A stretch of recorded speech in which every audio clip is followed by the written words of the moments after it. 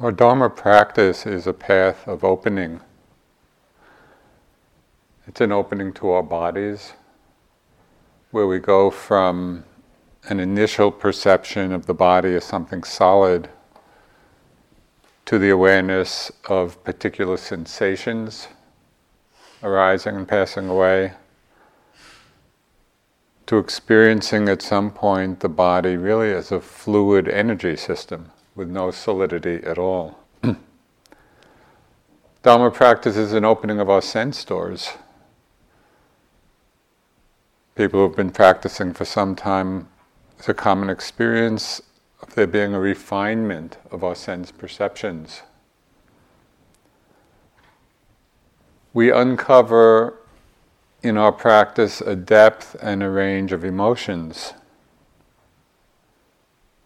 both pleasant ones and unpleasant ones. Feelings of love and gratitude, or sadness, or anger, or despair, or joy.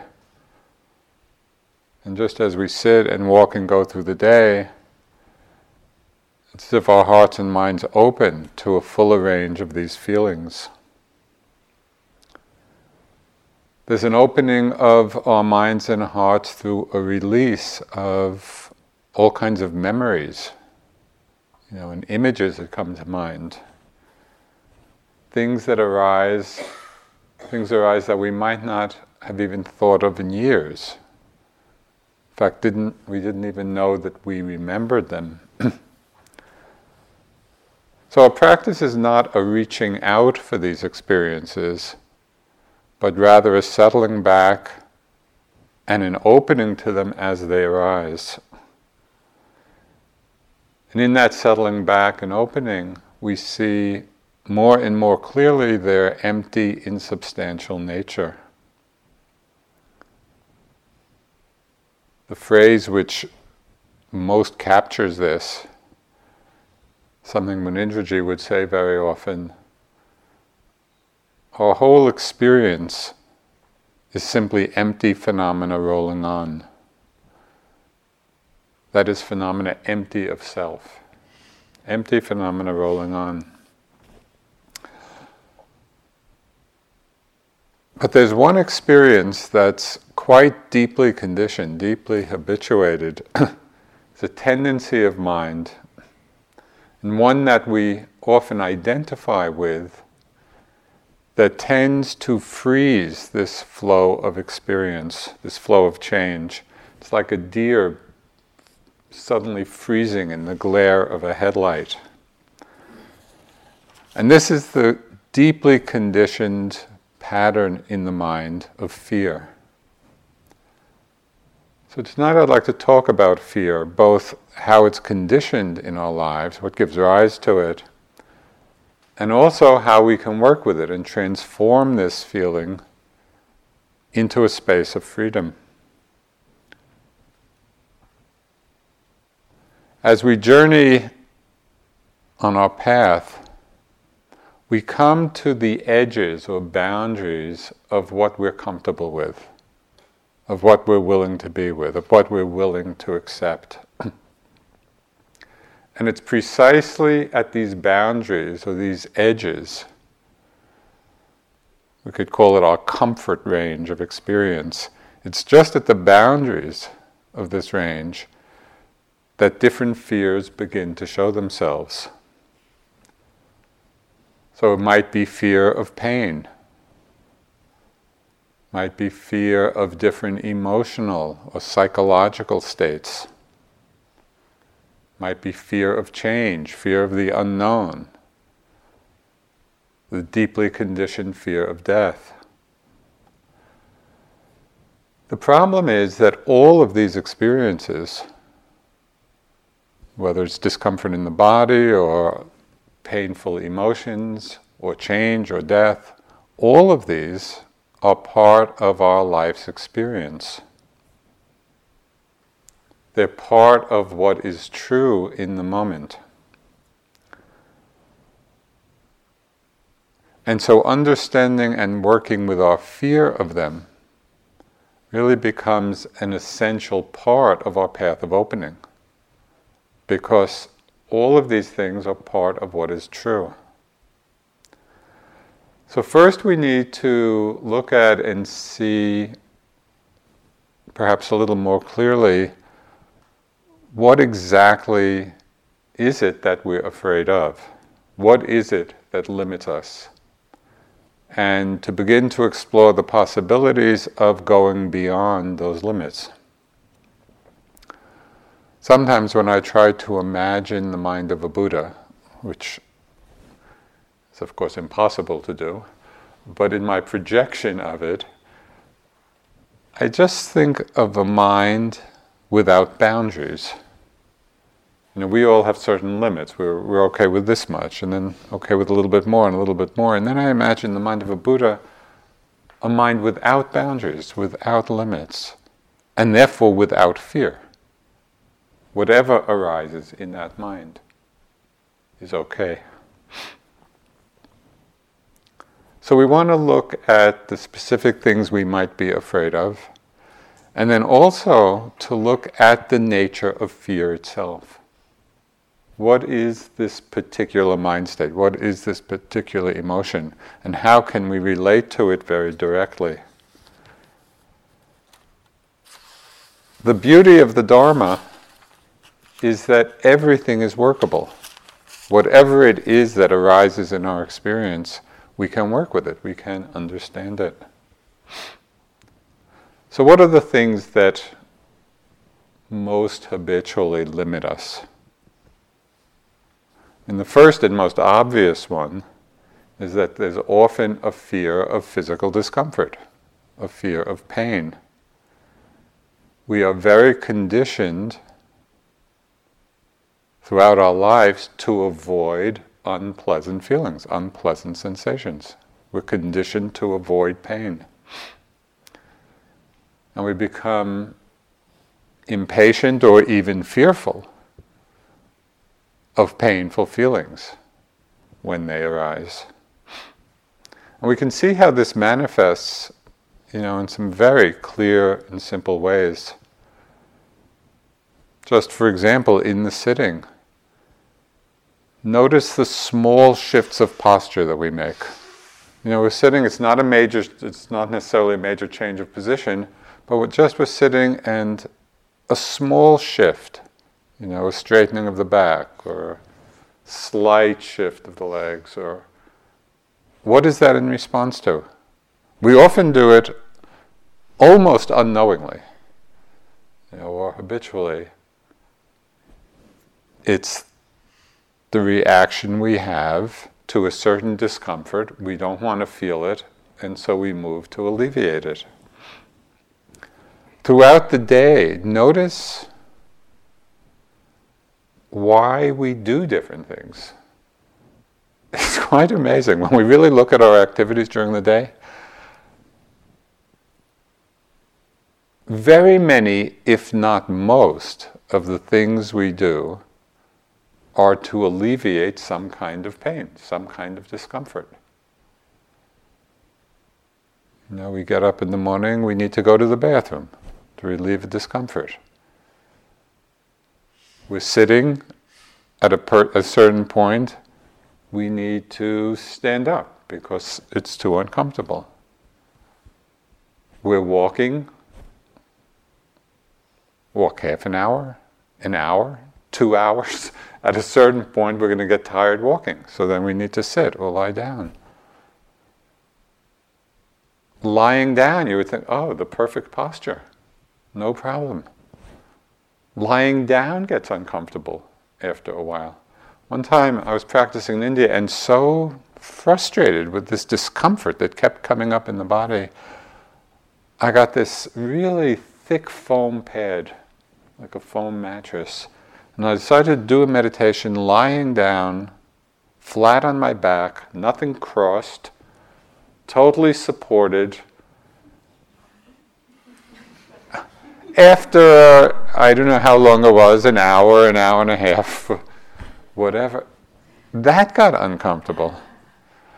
And so I had to get up. The nature of the body is that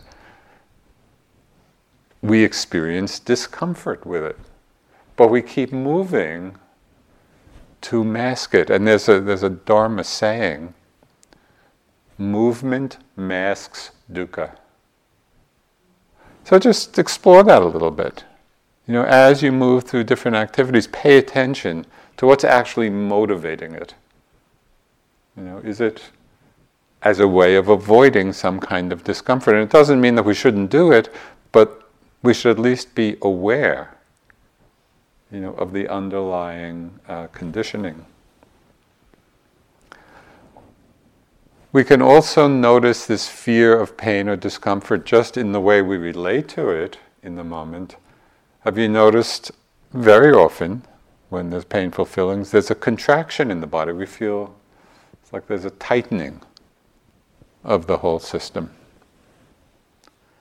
It's as if we're steeling ourselves in the face of it, rather than simply relaxing into it and opening to it. We're enduring it. And enduring it is quite different than being mindful of it. There's also our fear of anticipated pain, which is another conditioning we have. It may be that the discomfort is not so bad in the moment. We're actually okay with the sensations we're feeling, but then the mind starts thinking ahead. Oh, well, it's this way now. In half an hour, it's going to be unbearable. And we get afraid of the anticipated pain. So we want to notice, this fear arising in the mind and what is behind it. Fear can also come from our concepts about what is happening. Have you had some pain or discomfort, for example, when you're sitting, your back starts to hurt or your knees start to hurt? And the sensations are one thing. It might be a burning or a tightness or a pressure or whatever. But the mind doesn't stay at that level of just exploring the bare sensations. The mind creates a concept, my knees, my back, I'll never walk again. Where's the chiropractor? And we build a story in our minds, and the story feeds the fear.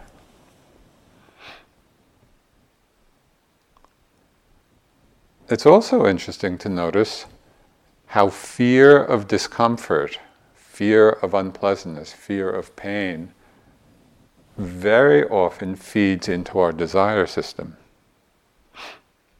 So I had one striking example of this. This goes back years, and it was when I was sitting at a retreat with Mahasi Sayadaw in England.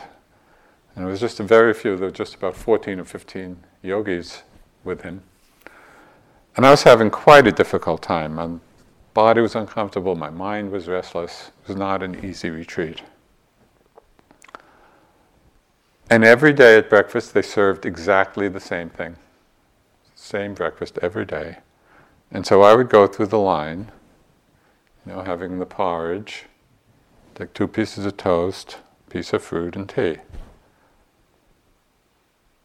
And I had the porridge and the fruit, and I realized I didn't really want the 2 pieces of toast. Second day I went through the line, took my porridge, 2 pieces of toast, fruit, and tea. Second day, didn't really want the toast. Third day, went through the line, took my porridge, 2 pieces of toast, fruit. And so after about 4 or 5 days of this, Joseph, what are you doing? And I saw that what was operating was the just-in-case mind. Just in case I'm hungry, I better take the 2 pieces of toast. In the face of all the evidence, there was that traumatic fear of not having enough.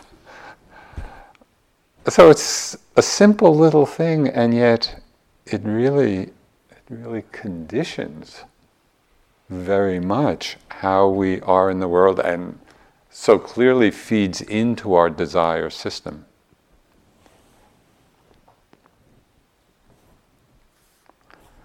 Working directly with physical pain and discomfort as you all know, you've all worked with it very often, can be a very powerful part of our practice. First of all, the mind doesn't wander very much. If there's a pain that's the object of our meditation, it's a very good object of concentration because it's so compelling. The mind can stay right there and the samadhi actually can get quite deep. It's also useful because it does bring us to the edge of what we're comfortable with.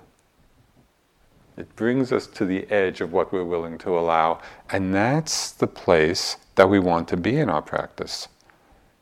It's very easy to be calm and tranquil and feel peaceful when everything is going easily. But how are we when we're at that boundary of what's comfortable?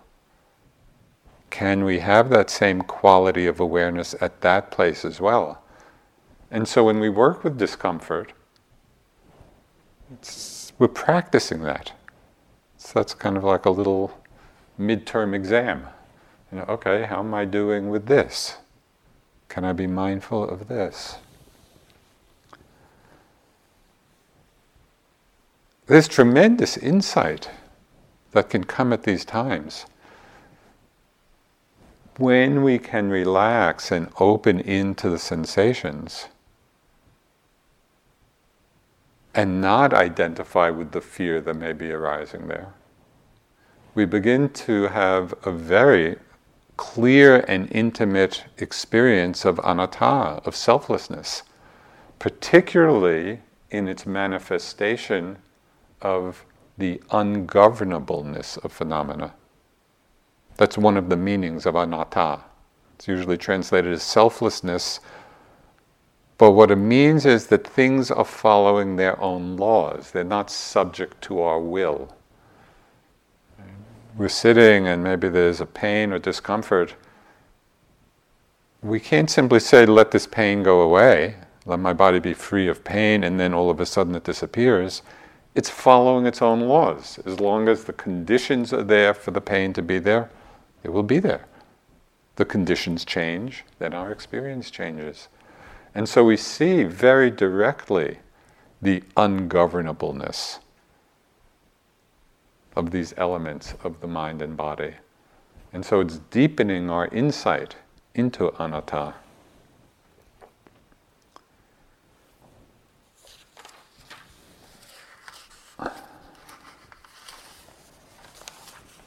Also, as you undoubtedly have realized, practicing those times when there is pain in the body, unease in the body, discomfort in the body, is a very good practice for illness, old age, the whole dying process, because most likely, probably for most people, it's not going to be comfortable.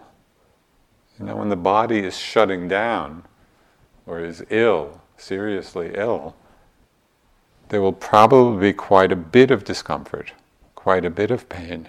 How will we be with that when we're in a situation where we can simply shift position and the pain goes away? Where that is our experience. Will our mind be caught up in fear at that time? Or will we have trained ourselves, at least to some extent, to be okay with that? To be just in the experience of the unpleasantness, unpleasant sensations. It's fine. So I really see our practice now as training for that. And every time we're working with the discomfort and the fear that may arise, if we can work with it and not be caught by the fear, it becomes a powerful practice and training ground for us.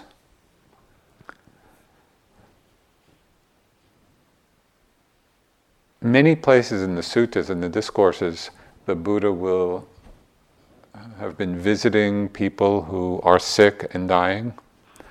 And one of the refrains that is found in many of these discourses is where the Buddha will say, though your body is afflicted can your mind remain unafflicted? That's just such a clear statement of what's possible. Yeah, the body will go through its things, and at times there'll be pain, and sometimes very strong pain. The body may be afflicted. Can the mind remain unafflicted? Can the mind remain at ease? Something I've read very often, and probably have heard before, is just this most inspiring example of it, which was the death of Henry David Thoreau. When he died of TB when he was 44. He had such an extraordinary understanding. So this was an account of his death. It said, Henry was never affected, never reached by his illness. Very often I have heard him tell his visitors that he enjoyed existence as well as ever. Okay, this is somebody dying of TB, and it's not an easy illness. He remarked to me that there was as much comfort in perfect disease as in perfect health. That's remarkable. That there is as much comfort in perfect disease as in perfect health. The mind always conforming to the condition of the body. The thought of death, he said, could not begin to trouble him. So there's really a profound understanding there. The mind always conforming to the condition of the body. That is, the awareness is simply knowing whatever the body is experiencing. But the mind being not affected by what it's experiencing. So this is a very powerful training that we can practice every time we come up against that edge, that boundary, of our comfort zone. So instead of pulling back from it out of fear, see if it's possible to recognize the fear and then settle. Okay, can I feel this? Can I be with this? So all of this takes practice. It doesn't happen all at once, and we need to start small. Can we be with these painful, unpleasant sensations even for a short while, and watch our mind state? See when the fear is there, see if it's possible to relax into it and simply be with the sensations that we're feeling.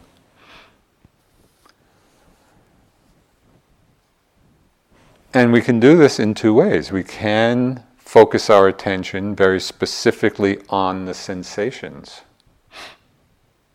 Is it burning? Is it stabbing? Is it pressure? Is it tightness? Is it throbbing? Is it pulsing? Somebody once gave me an article, and I meant to bring it tonight, but I forgot.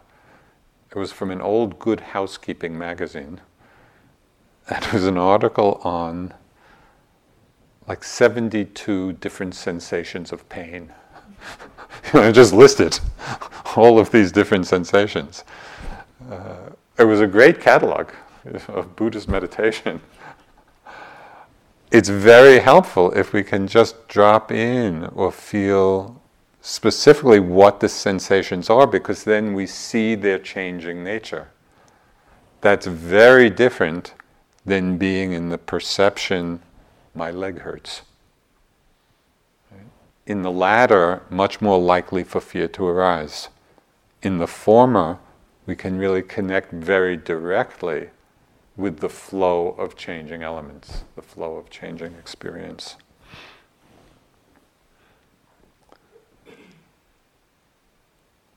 We can also turn our attention not primarily to the sensation, we can also turn our attention to the knowing itself, so that we become mindful of that which is knowing the sensations. And begin to see, as Thoreau said, that the knowing itself, the nature of knowing, is not affected by what is known. And I think this morning or yesterday I gave the example of things being reflected in a mirror. And the mirror's nature is just to reflect what comes in front of it. It's not affected by the reflection. So another example might be of this knowing, and these are just images. If you think of an open window and the breeze coming in through the window, and we feel the breeze, but the openness of the open window, we say the space of openness, is not affected by whatever comes through. That's just open. That's just allowing. And so the knowing quality in our mind is just like that. One of the great benefits of New England winters, there aren't many, but in terms of practice, I have found it so interesting to do walking meditation outside on a freezing, icy, windy, cold day, because it is so intensely unpleasant. It's so cold. When there's a strong wind, it's like it burns the face. And what I love about it, sort of, first, it's unavoidable. The mind is not wandering for one moment because it's so intense. The experience is right there. But it's such a fertile ground for investigating the nature of knowing. And I just watch my mind. So I'm knowing this intensity of unpleasant feeling. But the knowing is no different than if it was knowing a pleasant feeling. The knowing is exactly the same. Sometimes it's pleasant things which are known, sometimes it's unpleasant things which are known. So when we can explore in that way the very nature of awareness, and the fact that that awareness, that knowing, is not affected by what is known, there's a tremendous freedom in that. There's a tremendous equanimity that's possible.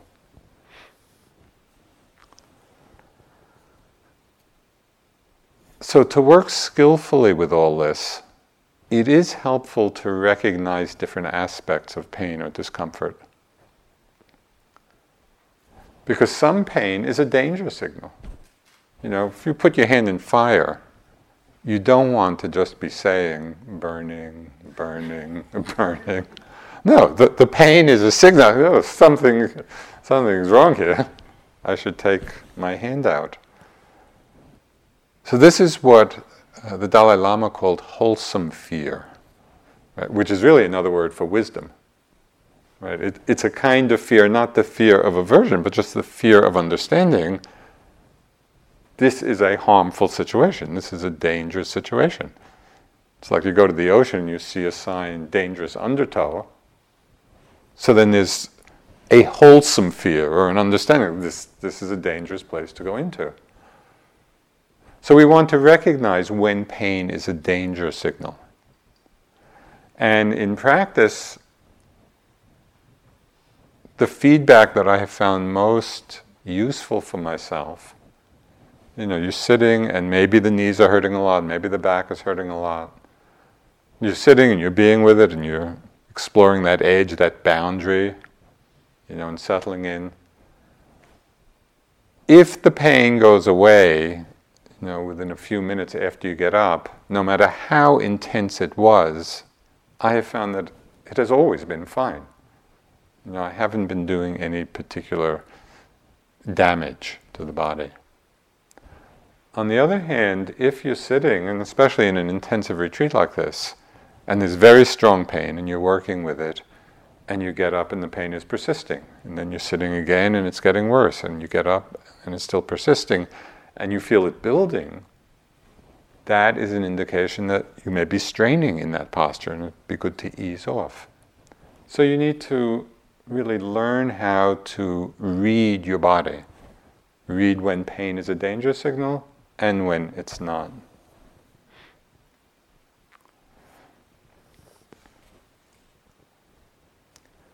Very often, the pain we experience in the body is the release of accumulated tensions. Through our lives and in coming here, we've all accumulated a huge amount of tension that we carry. Come to a place like this where there's no distraction, we're practicing just as continuous a mindfulness as possible, so we get in touch with the tension that we're carrying around, and the space of awareness allows for the unwinding of it.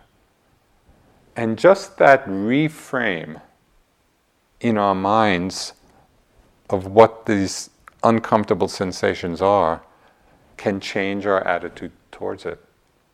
When I'm sitting and I'm feeling discomfort or pain, and I understand, yes, this is the releasing of a lot of tension that I'm holding, it makes it much easier to create the space around it, to be allowing for it. There's one subtle caution here.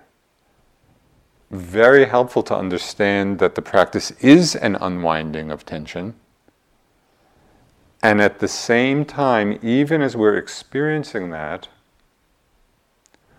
we don't want to fall into the trap of practicing in order for it to unwind. Because that's creating a project mentality. Okay, I'll be with this so that it will unwind, so that it will release. Because then we're just bringing into our awareness the greed factor. So it's a very subtle balance of understanding that that's the process and still simply being with the moment's experience as it's presenting itself. It's avoiding what I call in order to mind. Watching something in order for something else to happen. Because that's just another kind of grasping.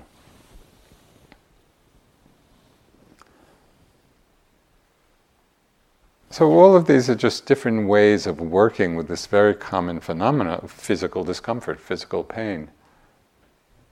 If we pay attention to how we're relating to it, whether through fear and contraction, whether through understanding and openness, it really will show us a lot about how we relate to other unpleasant situations in our lives. Whether it's work-related or interpersonal relationships, how do we relate? How do we work with things that are unpleasant, that are painful?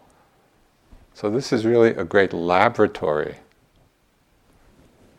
for deconditioning the response of fear.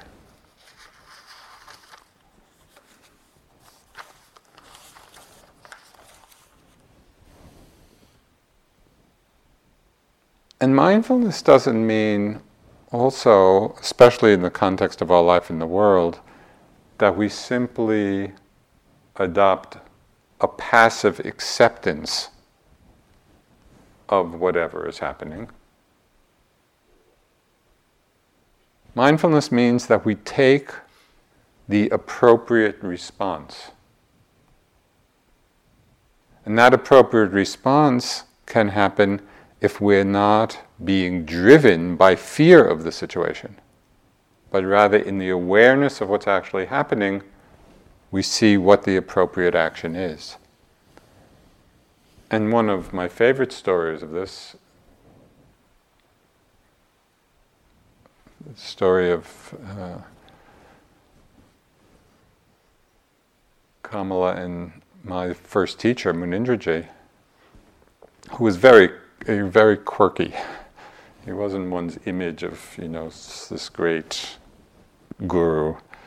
He was this little guy dressed in white, kind of running around with insatiable curiosity about everything, but very present, very embodied. He was a great teacher in many ways. So we had a friend who had been in Calcutta and coming back to Bodh Gaya, where Munindraji was. And this friend was in a rickshaw going to the train station. She was with a friend. And on the way to the train station, just some guy on a back street started to pull her out of the rickshaw. So it was a frightening situation. They managed to kind of push this guy away, and they got to the train station, got back to Bodh Gaya. So my friend is telling Munindraji this whole story. And it was a fearful situation, and this is what happened. And he just listened with a lot of concern, and he said, "Oh dear, with all the loving kindness in your heart, you should have taken your umbrella and hit that man over the head." So sometimes that's what's needed. However, people often forget with all the loving kindness in your heart, that part of it. It's like sometimes we need to take strong action, an appropriate action, but really what is going on? Is it out of fear? Is it out of anger? Is it out of hatred? Is it, with all the loving kindness in our heart, creating a boundary? So there's a lot to pay attention to in our actions in the world.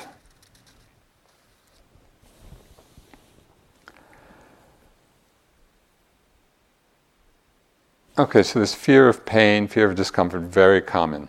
When we reach a boundary, when we reach an edge, we want to work with that. Fear can also arise when we have certain memories or images coming to the mind. It might be of specific events that have happened in the past.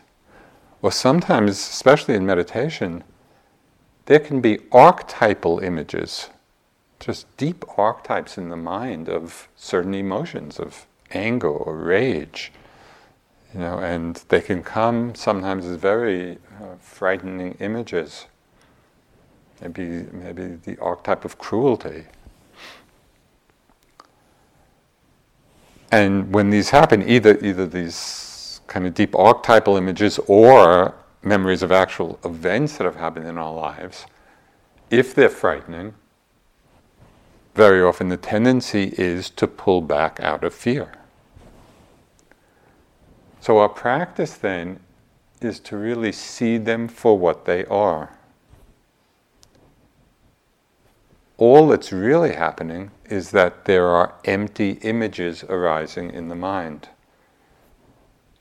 They have no actual power other than the power of our association.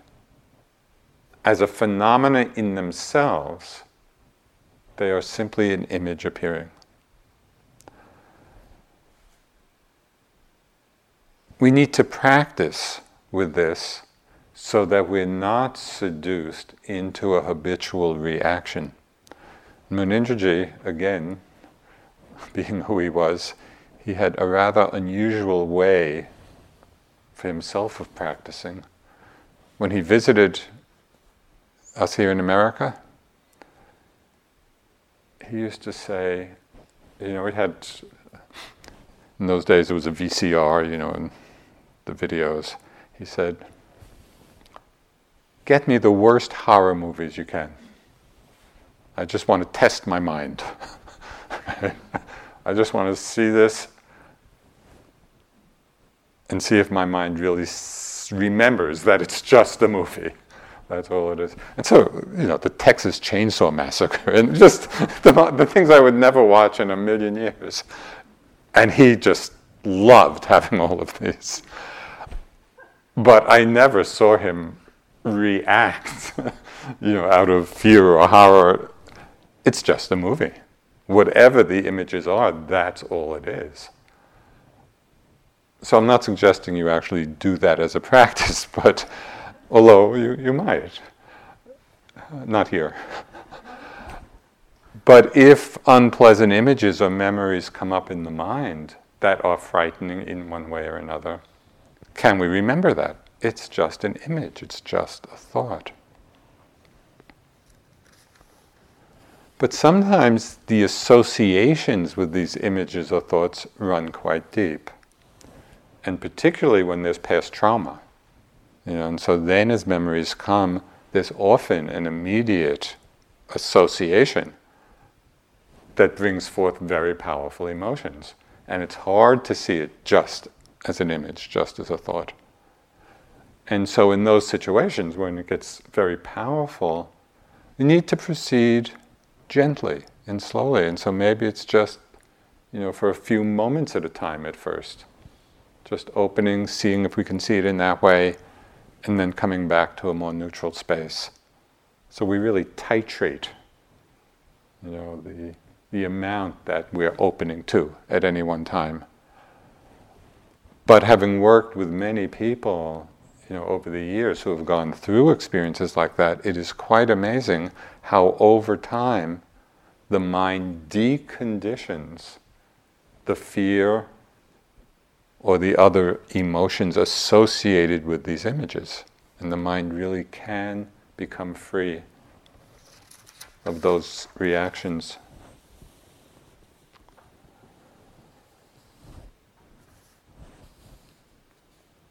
We sometimes have fear of different emotions, even when they're not particularly traumatic. We might call it the shadow side of our emotional life. It's just certain emotions that for one reason or another we don't accept, we don't allow.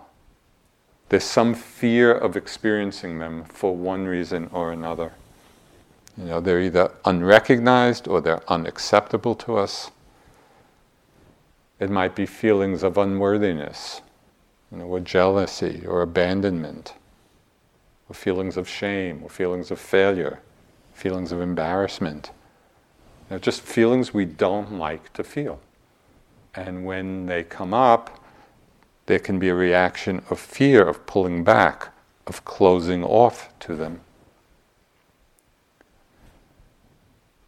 I had a very striking example of this. Of course, there are many, and I think we've all had experiences like this.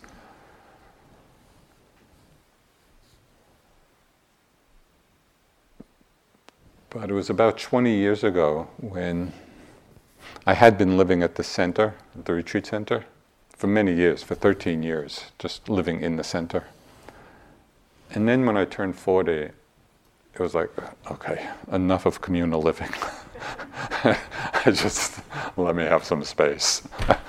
So by some miracle, this very wonderful being offered the finances to build a house, because I didn't have anything. So it was like a miracle. It was just, this amazing, amazing gift. And so built this really wonderful house, beautiful house. And it really was a couple of year obsession in terms of designing and all that. Finally moved in. And I first moved in, I thought I'll do a month retreat. It was my beginning of living there. For a good part of that month, my mind was plagued. It was tormented by these thoughts. Oh, this place is too nice. Dharma teachers shouldn't be living in a house like this. I'm going to give this house to the staff. I'm going to live on a hut in the woods. Just my mind was going on and on and on. It was almost unbearable living in it. But then I got what is going on here? It really piqued my interest in what's going on in my mind. And finally I saw what the emotion that I didn't want to accept or allow, I was embarrassed. I was just embarrassed by it. When I finally saw that that's what the feeling was, because I hadn't recognized it, I knew that there was some kind of struggle going on, but as soon as I could see it, embarrassment, it became a lot easier to accept the embarrassment than to move out of the house.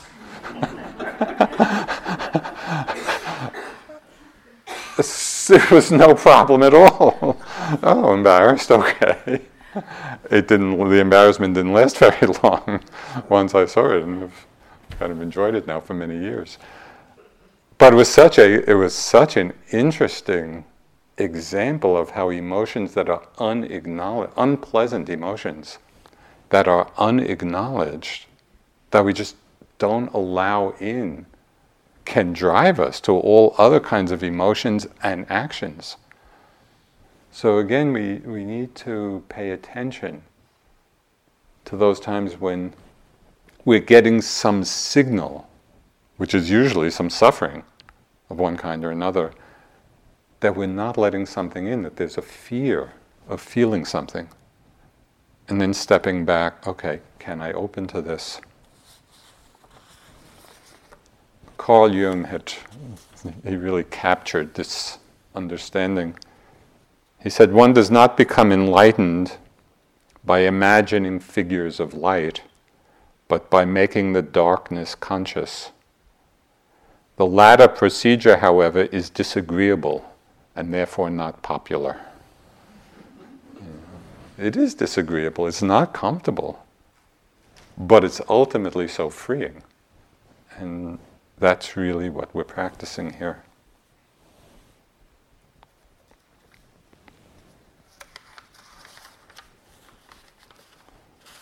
It's interesting just to see in our own lives and in our culture how much of what we do is driven by fear of certain mind states or emotions. Just as a society, how much of what is created out of fear of boredom.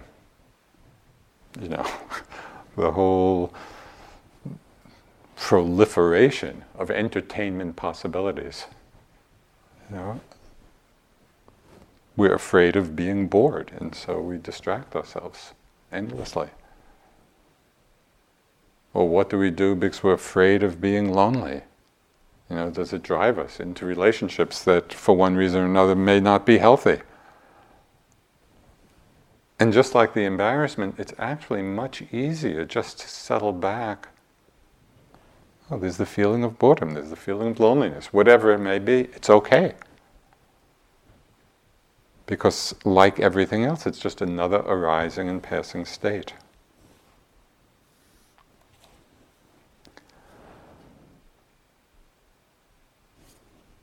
One thing to make clear is that the practice is not a searching out of these emotions. Right?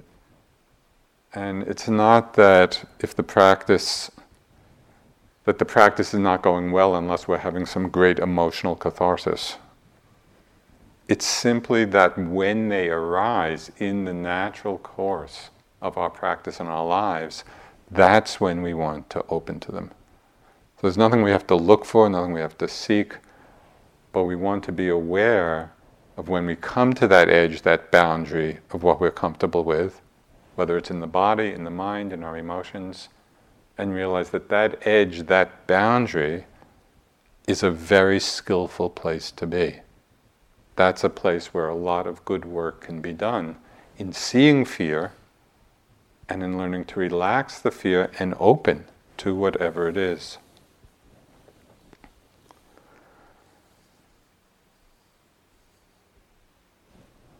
So there's fear of pain or discomfort, there's fear of certain images or thoughts or memories, there's fear of certain emotions that may come. There's also fear of impermanence, of change, of loss, of death. Now, this is a very deeply conditioned fear in many people. We hold on to this mind and body, or different aspects of the mind and body, as being self, as being permanent. And we become attached in one way or another, and then there's a fear of losing. There's a fear of loss. You know, one teaching that has been repeated so often, but just goes so deep, that whatever has the nature to arise will pass away. Can we let that in about every aspect of our experience? Our experience of the mind and body, our experience of the world. Whatever has the nature to arise will pass away. But we keep looking for security in permanence. You know, let my body stay a certain way. Let my relationships stay a certain way. Let my mind be peaceful all the time. And of course, it's just not like that. That's not the Dharma. So we have to realign ourselves with what is actually true in terms of finding a place of peace and security. Because it's not in trying to hold on to that which in its very nature will change.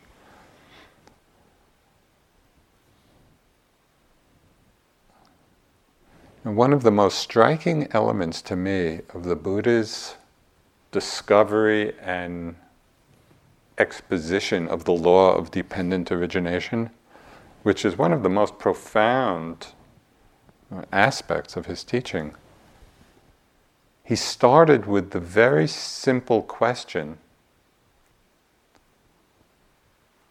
what is the cause of death? Just that basic question, what's the cause of death?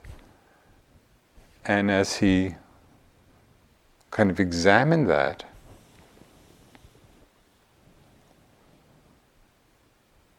what conditions death, he saw the most obvious but usually overlooked and ignored understanding that the cause of death is birth. If there's birth, there will be death.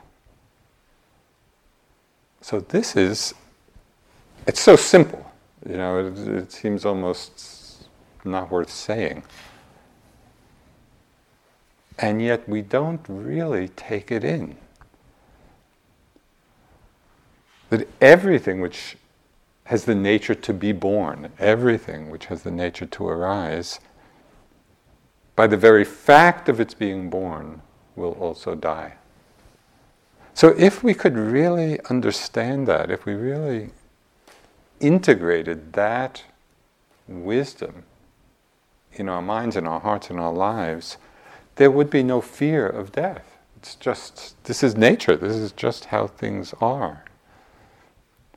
But because we know it on some level, of course, we know it intellectually, we know it conceptually, and to some extent, maybe experientially, but we need to ripen, we need to mature that understanding.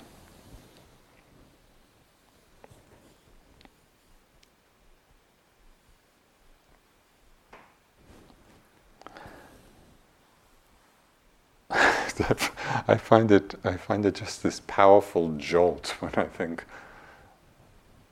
what's the cause of death? Birth. It's just, to my mind it just nails it. And then to explore all of the implications of that, which are huge. Sometimes, very often there is this fear of change, of loss, of death, but sometimes there's also a fear of things not changing. Have you ever been in an experience where we're in some unpleasant mind state? Oh my God, this is going to last forever. Or we have some sense of ourselves, particularly, maybe some aspects of our personality we don't like. Oh, this is how it will be forever. This will never change. The whole universe changes, but not this. And so we get caught in that way. So the question then is, with all of these fears, fear of pain and discomfort, fear of memories, of certain thoughts, of traumatic images, of different emotions, fear of change, fear of death.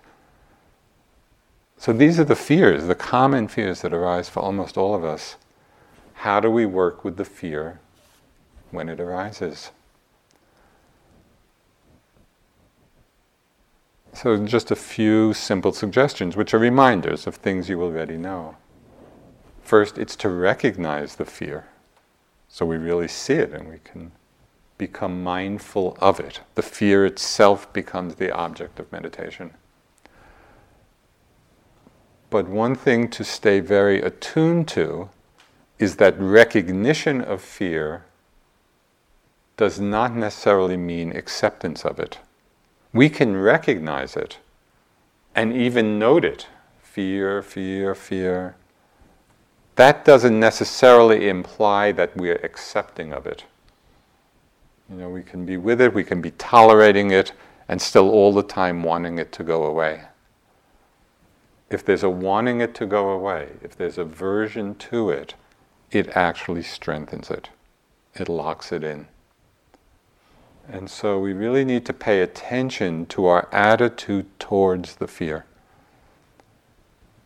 And when I was working with this emotion in a very intense way, it was only when I could come to the place of saying to myself and meaning it, if this fear is here for the rest of my life, it's okay.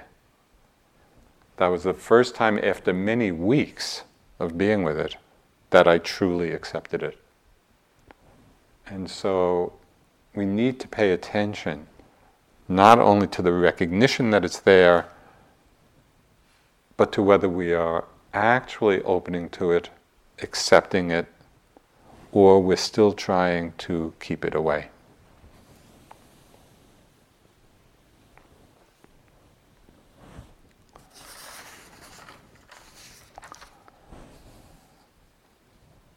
There's a lot more to say, and maybe tomorrow morning I'll just say a few more things about working with it.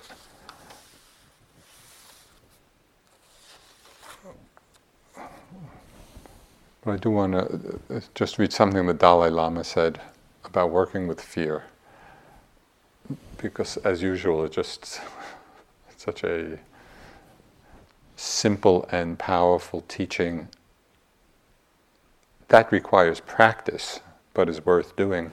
Somebody asked him, how can we work with deep fears? So he said, if you have some fear of pain or suffering, you should examine whether there is anything you can do about it. If you can, there is no need to worry about it. If you cannot do anything, then there is also no need to worry.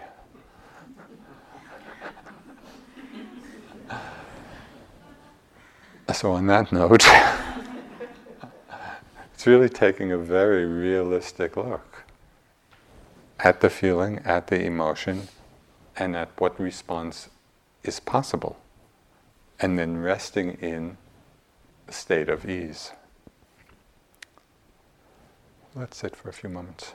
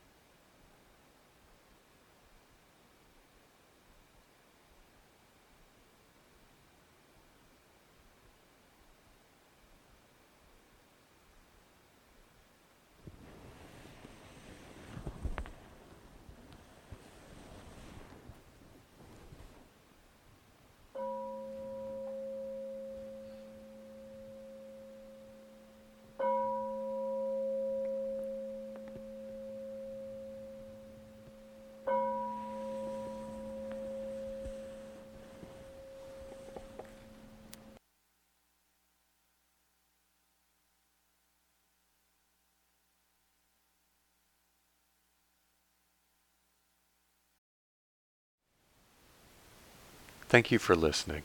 To learn how you can support the teachers and Dharma Seed, please visit dharmaseed.org/donate.